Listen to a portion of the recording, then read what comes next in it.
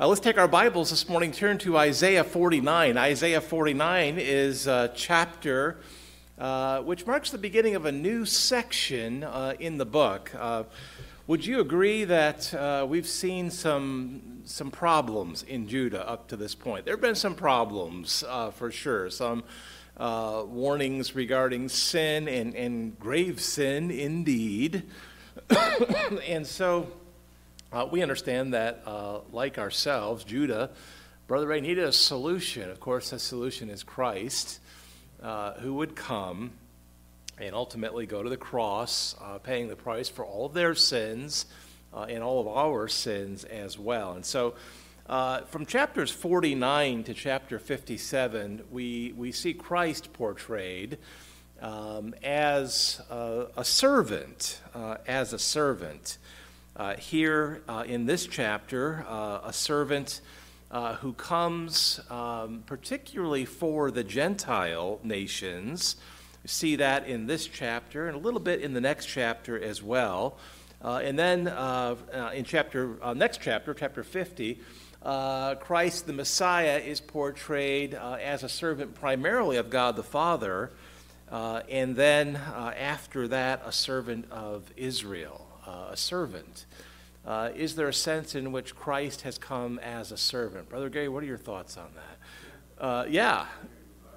He came to die for us. He very much, in that sense, came to serve us by being the sacrifice for us that would satisfy God the Father.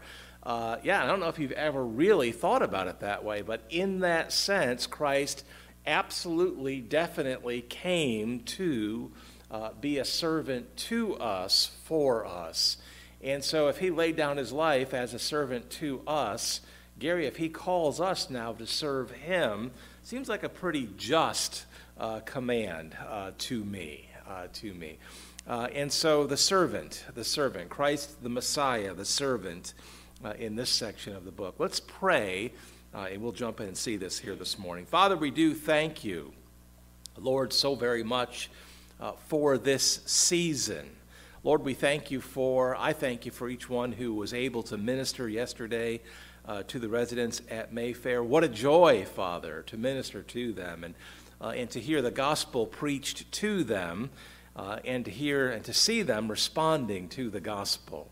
Lord, we understand this morning this season is about our Savior, the Lord Jesus Christ, the one who came very much to serve us by dying for us. Father, I pray this morning as we begin to look at this theme over these next several chapters, Lord, that you give us a heart to appreciate these things, to understand, and Lord, to serve our Savior right back again. Father, give us hearts to serve as Christ came to serve.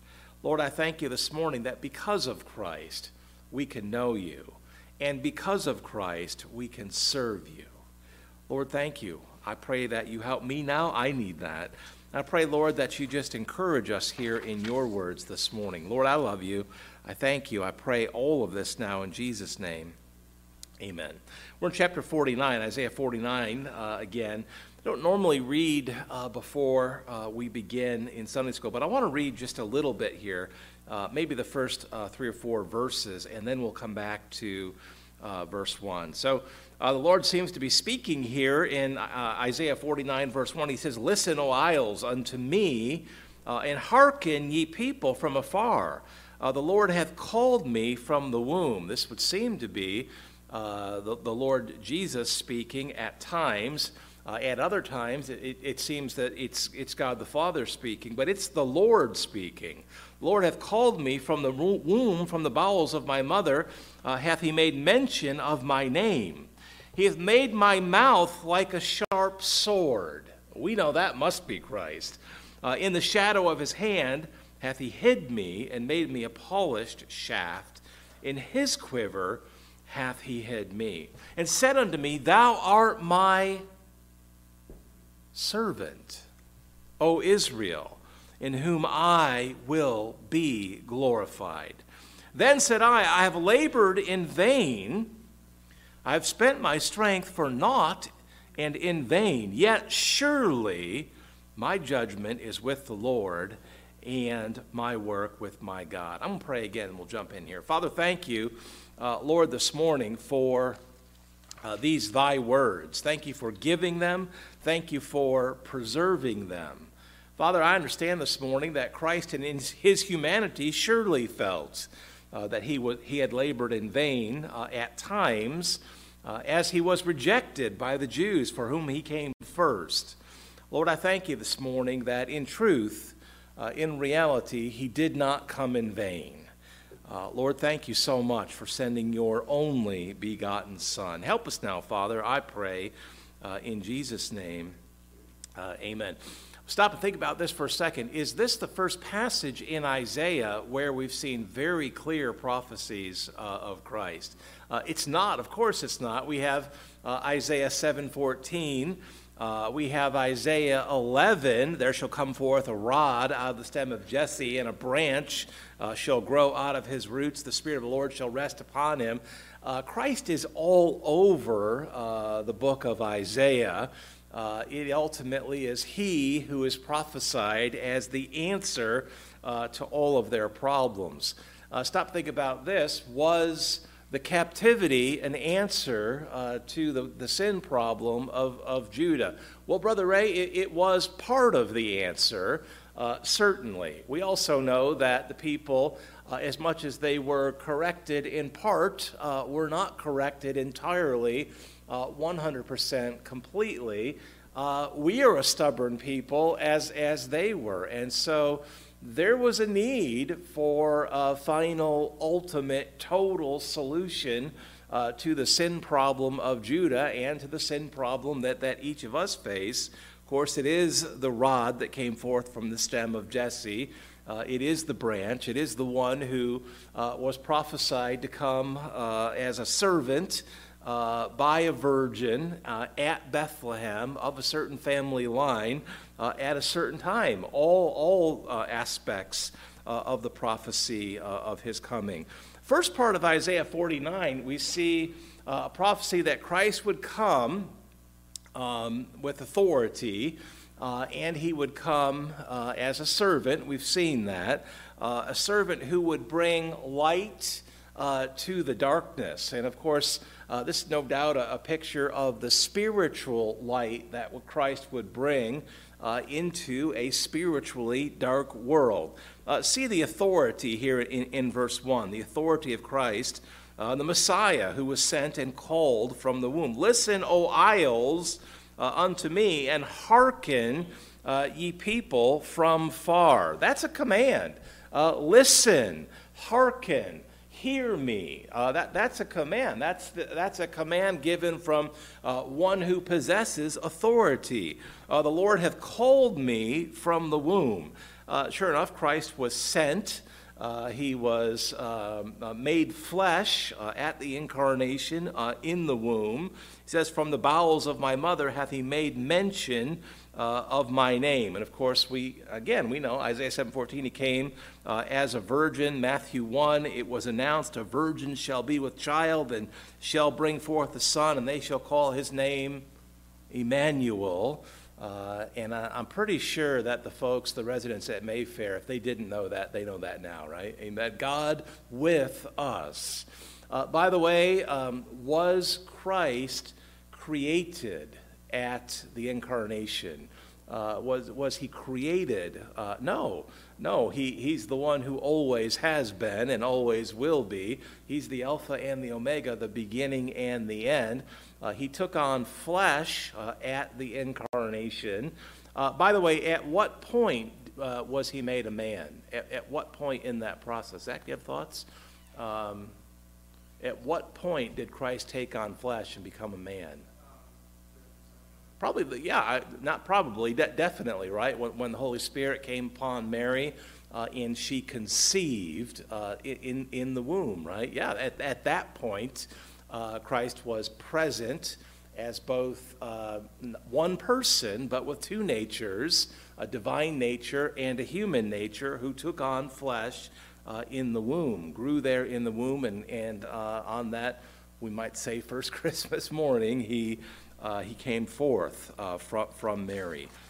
after nearly 10 months. His authority to call forth people to listen.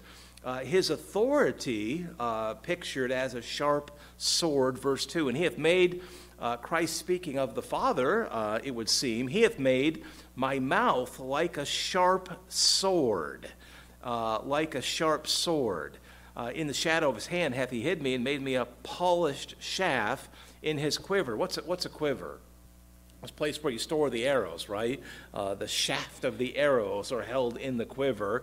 In his quiver hath he hid me. He says, he made my mouth like a sharp sword. And of course, that's language that is familiar to us in the New Testament. For example, in Hebrews 4, the word of God is quick and powerful, sharper than any two-edged sword. It cuts both ways, piercing even to the dividing asunder of the soul and spirit, and of the joints and marrow, and is a discerner of the thoughts and intents of the heart. Is the word of God powerful? It is powerful indeed. Of course, in John 1, not 1 John, in John 1, Jesus called the Word, right? He's the Word incarnate. There's other places where there's similar language. In Revelation 2 and verse 12, Christ is addressing the church at Pergamos. He says, these things has he which hath the sharp sword. These things saith he which hath the sharp sword with two edges. His words that pierce and convict and give light. And Revelation 19:15, out of his mouth goeth a sharp sword. His words that convict and give light, that expose error and sin, and the answer to error and sin, and give light. His words.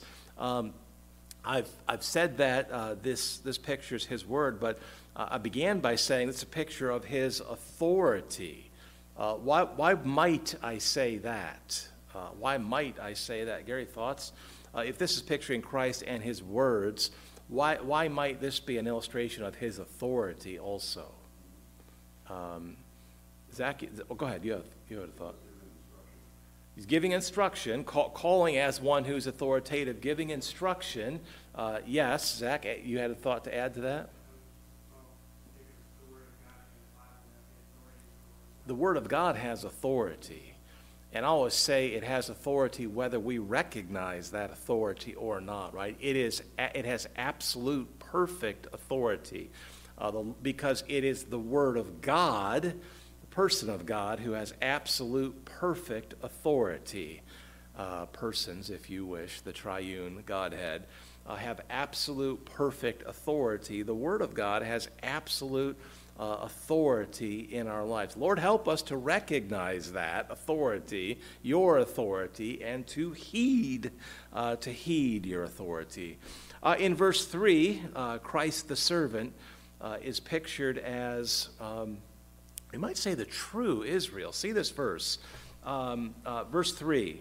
And said unto me, thou art my servant. This is probably God the Father speaking to God the Son, saying, thou art my servant.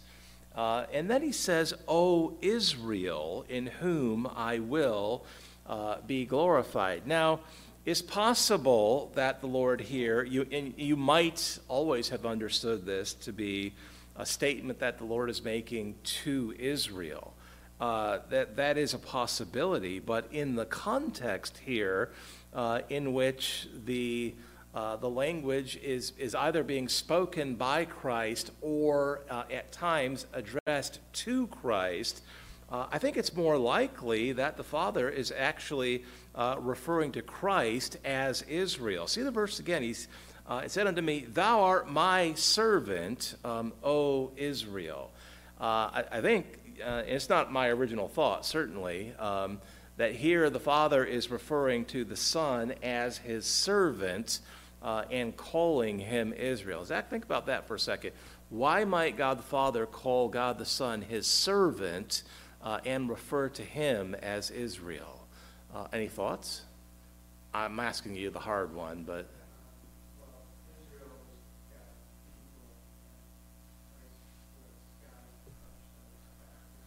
Israel is God's people. Yep, absolutely. And Jesus came of them. I think the idea here probably is that God had chosen a people, right, and raised up a nation of those people for his purpose to serve him, right, to serve him, to worship him, ultimately to be a light to the world, right? Israel existed for a variety of reasons, to bring forth the Messiah into the world, to worship God, to give him praise, honor, and glory, not only internally, but also to the world as well. And so in that sense, Israel, the nation, was very clearly intended by God to serve him, to be his servant. Were they a very good servant? Yeah. Not all the time. They failed, as we do. Let's be humble this morning. Let's not look down our noses at them, but as we do. We are called to be servants, but we fail. Israel was called forth to be and raised up to be God's servant, and failed tragically and repeatedly. And so now Christ is being pictured here as being sent by God the Father in and to and through Israel to be the ultimate true servant, the ultimate perfect Israel. And Zach, yeah, he came through Israel. And so that is referenced here as well. He said unto me, thou art my servant, O Israel. He seems to be, God the Father seems to be using the word Israel as a title of the Messiah. Servant, yes, Israel, in whom I will be glorified. Certainly, God the Father was glorified by God the Son. Stop and think about that for a second. It's prophesied here that God the Father, if we understand correctly, that the Father would be glorified by the Son. Was he? How? Yeah, he followed the Lord's instruction perfectly, right? Yeah, I mean, that's probably the best answer that you could give. He followed the plan of the Father to a T, despite the fact that when he came, one person still, but with two natures, including a human nature, it was hard, right? And he desired in his humanity to not follow through with the plan if there was any other way, right? That was his prayer in the garden. If there was any way that cup could pass from him, he prayed, Lord, bring that to pass. But he never deviated from the plan of the Father. He was perfectly obedient. He glorified the Father in every way. And so I think we do well this morning to ask, does our own obedience glorify the Lord? Yeah, sure it does. Sure it does. And that's motivation to want to obey, to know what the Bible says, to receive it and understand it as best we can with the Lord's help, and to obey it the best we can with the Lord's help, remembering that if God has commanded us, there is strength available in him, if you know Christ is your Savior, to obey him. Look at verse 4. Then I said, I have labored in vain, I have spent my strength for naught and in vain, yet surely my judgment is with the Lord and my work with God. And so I think I mentioned this already. I think here you have the Lord saying that there was a sense in which he felt, this is probably Christ in his humanity, again, feeling as if he came in vain, almost certainly, in the sense that he was rejected by Israel, by the people that God chose and raised up and assembled into a nation to bring him into the world, to call them to himself, the prophesied Messiah. They rejected him. The people, the nation that the Lord called to be a light to the world, to be his perfect servant, not only were not that, but they rejected Christ when he came. And in that sense, I think in his humanity, in his human nature, he felt that he had labored in vain. Do we ever feel that way? Brother Ray, do we ever feel that way? Sure we do. We serve and we serve and we serve, and sometimes we don't see the result that we expect, or sometimes we can't see any result. And so we're tempted at times, perhaps as Christ was tempted in his humanity, to feel that he labored in vain. Now, did Christ labor in vain? I've already asked you that. No, certainly not. He came, he was perfectly obedient. He went to the cross as perfect sacrifice, sinless, spotless, paid the price for our sin. That was his primary reason for coming. I understand he offered his kingdom to the Jews and so forth. There were other offers that were made, and they rejected him. But certainly the primary reason that he came was satisfied, and so his labor was not in vain. And so I ask you the same question. If you are serving the Lord according to his will, as a saved, baptized church member, in and through the ministries of your church, serving in the Lord's power for his purposes, but you are not seeing results. Is your labor in vain? No. I agree. Why? You're following the Lord's instruction. You're serving according to his will. If you are obeying the Lord, you're demonstrating love to him. You're glorifying him through your obedience. Zach, according to Revelation 11:4, we would also add that we're doing what? His pleasure, pleasing him, which he says there is purpose for his entire creation. And so if we are serving obediently, whether we can see obvious results before our eyes, you can know from the Word of God that it's not in vain, because you are glorifying the Lord and you are pleasing him and probably accomplishing many other things that only the Lord can see, only the Lord knows, but our labor is never in vain. We go out and hang mailboxes in Trumbull, that's not in vain. God sees, God knows, God's pleased. We go out, talk to people on the street, God sees that, he's pleased. We go in obedience to the Great Commission in Matthew 28, that pleases the Lord. It glorifies him, whether we see results or not. You serve the Lord in and through any of the ministries here, Rich, whether it's music or anything else. We know that we're accomplishing the Lord's pleasure. We know that we're accomplishing his glory. Stop and think about this. Brother Ray, what's the temptation? What is our human temptation when we can see a lot of results from our labors, from our service?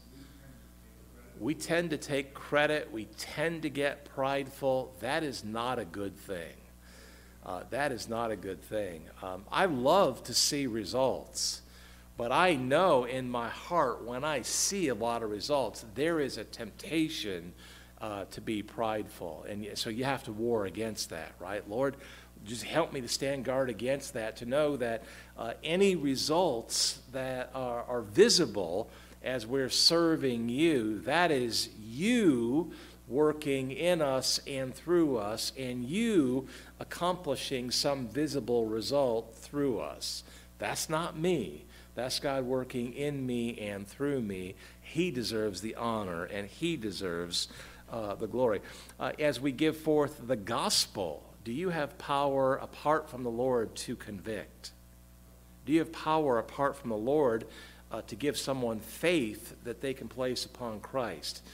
No, we don't. But we can do our part to simply give forth the words through which the Holy Spirit convicts and imparts faith, and give God the credit for that. Verse 5, and now saith the Lord that formed me from the womb to be his servant, to bring Jacob again to him, Jacob being a reference, no doubt, to the nation.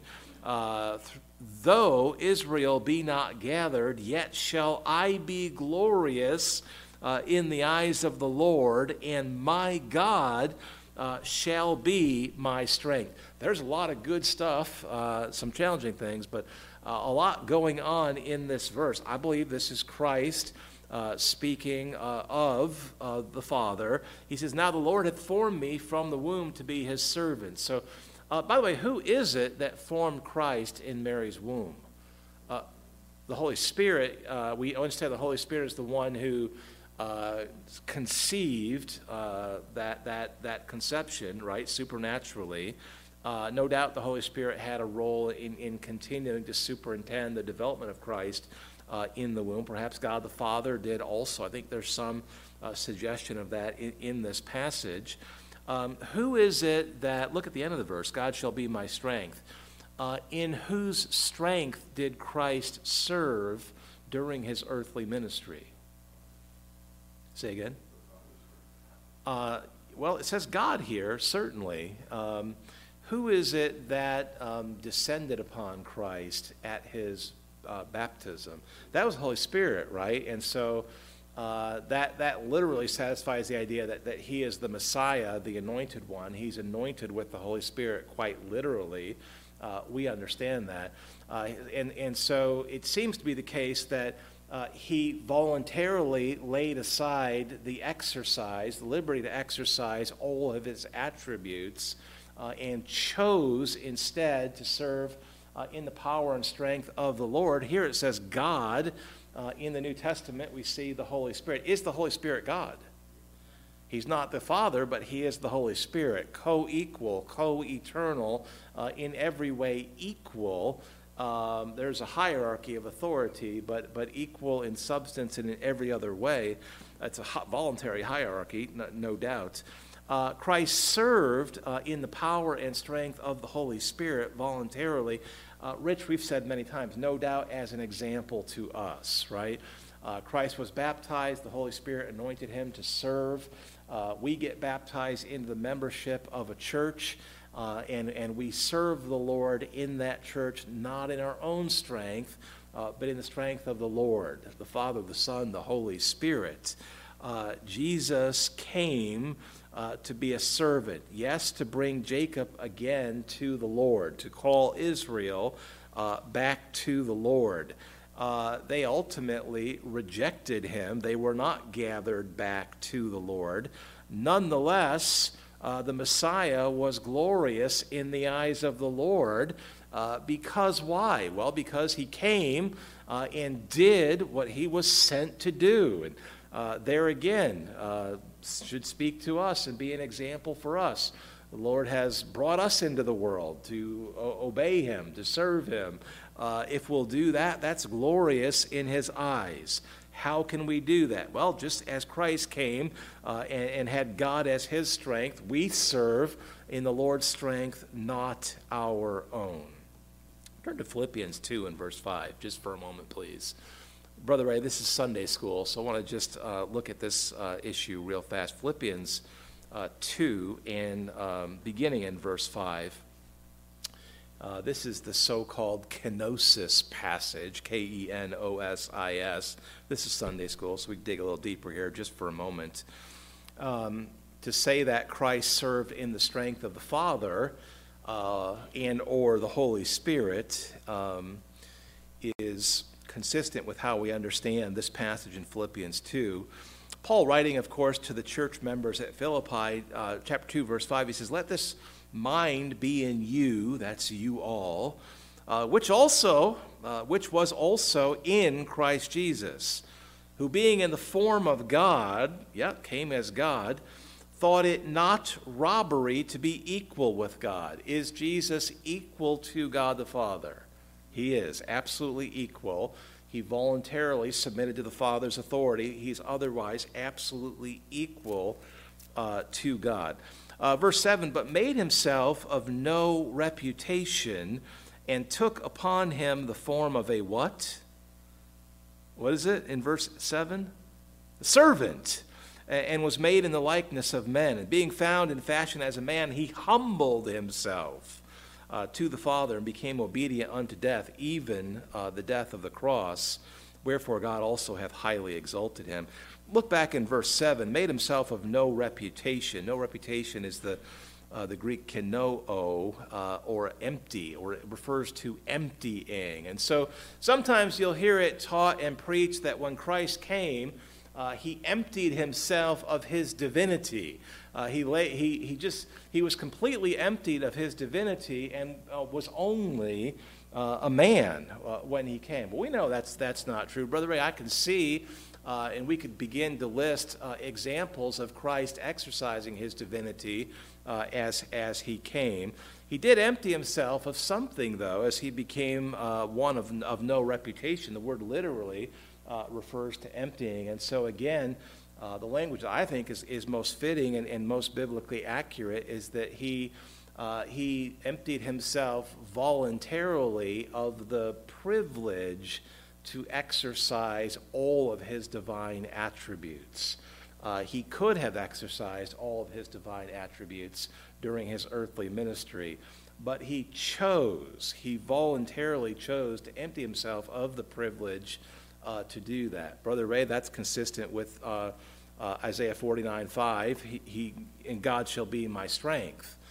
It's consistent with his anointing with the Holy Spirit.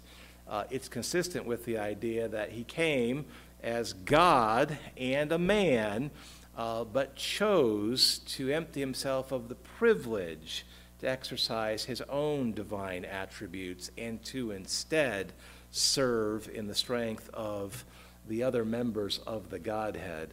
Zach, as an example, as we've already said, as an example. And so I believe that would be the very best way to understand this passage in Philippians 2 and to harmonize it with a verse like verse 5 that we're looking at here this morning. Christ, no doubt, emptied himself of the privilege voluntarily as an example to us. Brother Ray, I'm not God. I do not possess divine attributes apart from the Lord working in me as I yield to him. And then that's not me, that's him working in me and through me as I yield to him. Christ demonstrated the needfulness to us to yield to the Lord and to serve in his strength. Rich, you serve in the music ministry today, not in your own strength, but in God's strength. Zach, you're going to stand and lead us in singing and worship this morning. Please do that in God's strength, not your own strength. Lord willing, Josiah will join us for the last song this morning on his clarinet. I'm going to ask you to do that in God's strength and for the Lord, not in your own strength and not for yourself. You do that for the Lord and in his strength, looking to him for strength and courage and ability, and then you don't have to worry about it. I'm doing it for the Lord, and I'm looking to him. Brother Ray, you're in the sound booth, not for yourself, but for the Lord, serving this morning in his strength, as Christ served in the strength of the other members of the Godhead. Let's go just a little bit further. Verse 6, and he said, "It is a light thing that thou shouldest be my servant to raise up the tribes of Jacob," that's Israel, "and to restore the preserved of Israel." Yeah, sure enough, Christ came first to call the Jewish people of Israel to the Lord, to himself. And then there's a colon, and then this statement. He says, "I will also give thee for a light to the Gentiles." This Father speaking to Christ. You're going to come and you're going to call the Jewish people, the tribes, to me through you. But at the same time, I'm also sending you to be a light. I'm giving you for a light, a spiritual light to the Gentiles as well. And so that's the prophecy. It would come both for the Jews and for the Gentiles. We have ethnically Jewish people and ethnically Gentile people in the building this morning. And so I say praise God for that. Now, here's a question. When Christ came, did he come for the Jews first? That's the prophecy. That's prophecy. In Matthew 10:5, these 12 Jesus sent forth, referring to the disciples, and commanded them, saying, "Go not into the way of the Gentiles, and into any city of the Samaritans enter ye not, but go rather to the lost sheep of the house of Israel. That was his command to them. At this point, early in his ministry, don't go to the Gentiles, go to the lost sheep of the house of Israel. Call them back to the Father through me, the Messiah. In Matthew 15, Jesus answered and said, I am not sent but to the lost sheep of the house of Israel. At that point, that was the case. He was sent to as a shepherd to bring the sheep that were Israel back to the Father through himself. Now, at what point did he broaden his ministry in fulfillment of verses like Isaiah 49, verse 6? At what point did he broaden his ministry to now address Gentiles as well as Jews? At what point did he do that? You may not have a verse, but the point at which it was clear that he was rejected by them. The point at which it was clear that he was rejected by them. That is clear. And we go through and study that, but we won't take time to do that this morning. In Isaiah 42, Jesus is called a light unto the Gentiles. Later in Isaiah 60, the Bible says, Gentiles shall come to thy light, and kings to thy brightness. In Luke 2, Simeon said, a light to lighten the Gentiles and glory of thy people Israel. Simeon understood the scriptures and proclaimed that Jesus came for both. And clearly, once he had been rejected, he broadened his ministry to include both Jews and Gentiles. The one sent authoritatively with authoritative words to give light both to Jews and to Gentiles. Praise God. Praise God. We'll stop there this morning. We'll come back and look at this not next Sunday morning. That'll be Christmas morning. Next Sunday morning, we'll only have the 11 o'clock service. But we'll pick this up here, Lord willing, the following week. Let's pray. Father, thank you, Lord, this morning for your words. Lord, we thank you this morning for the wonder of prophecy. Lord, we thank you this morning for the encouragement to our faith.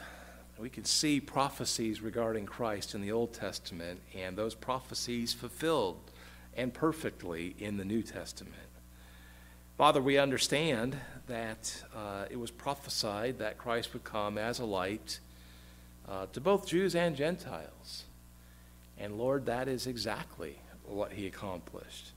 Father, I thank you this morning that the fruit of the fulfillment of that prophecy is seen even in our own church today. Ethnically Jewish people and ethnically Gentile people saved and having been added to the membership of the same assembly, serving you together. Lord, we understand this morning that's your plan, and that's what you have accomplished.